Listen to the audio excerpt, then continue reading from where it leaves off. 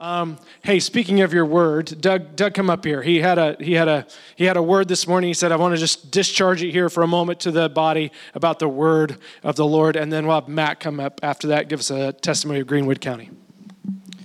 Prophecy from the Lord. Read your Bible.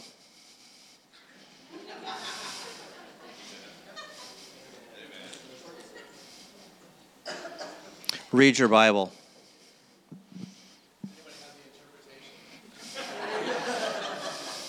Eat the scroll, it'll be like honey in your belly. Ezekiel 3. Revelation 10:10. Eat the scroll, it will be like it'll be sweet in your belly. And then he says in Jeremiah, remember the prophecy? Read your Bible. Are you guys that slow? God. Lord, give them ears to hear. Father, okay. Jeremiah 1.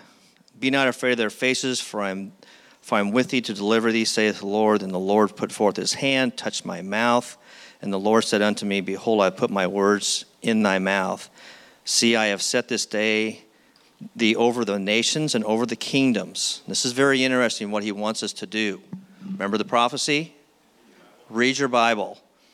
This is why he wants you to read your Bible. To root out, to pull down, to destroy, and to throw down, to build and to plant. Read your Bible.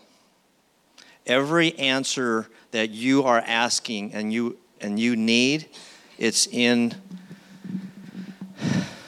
his.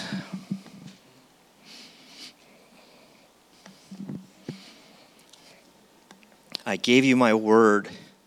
It's my love letter. Every answer you're looking for is in my word. Seek it. Chew on it. Devour it. I want you to be a voice. I want you to resonate.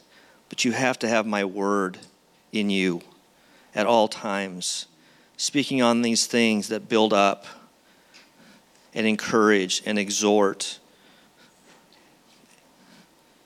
You need to use your voices to be able to combat the evil that's here and that's coming.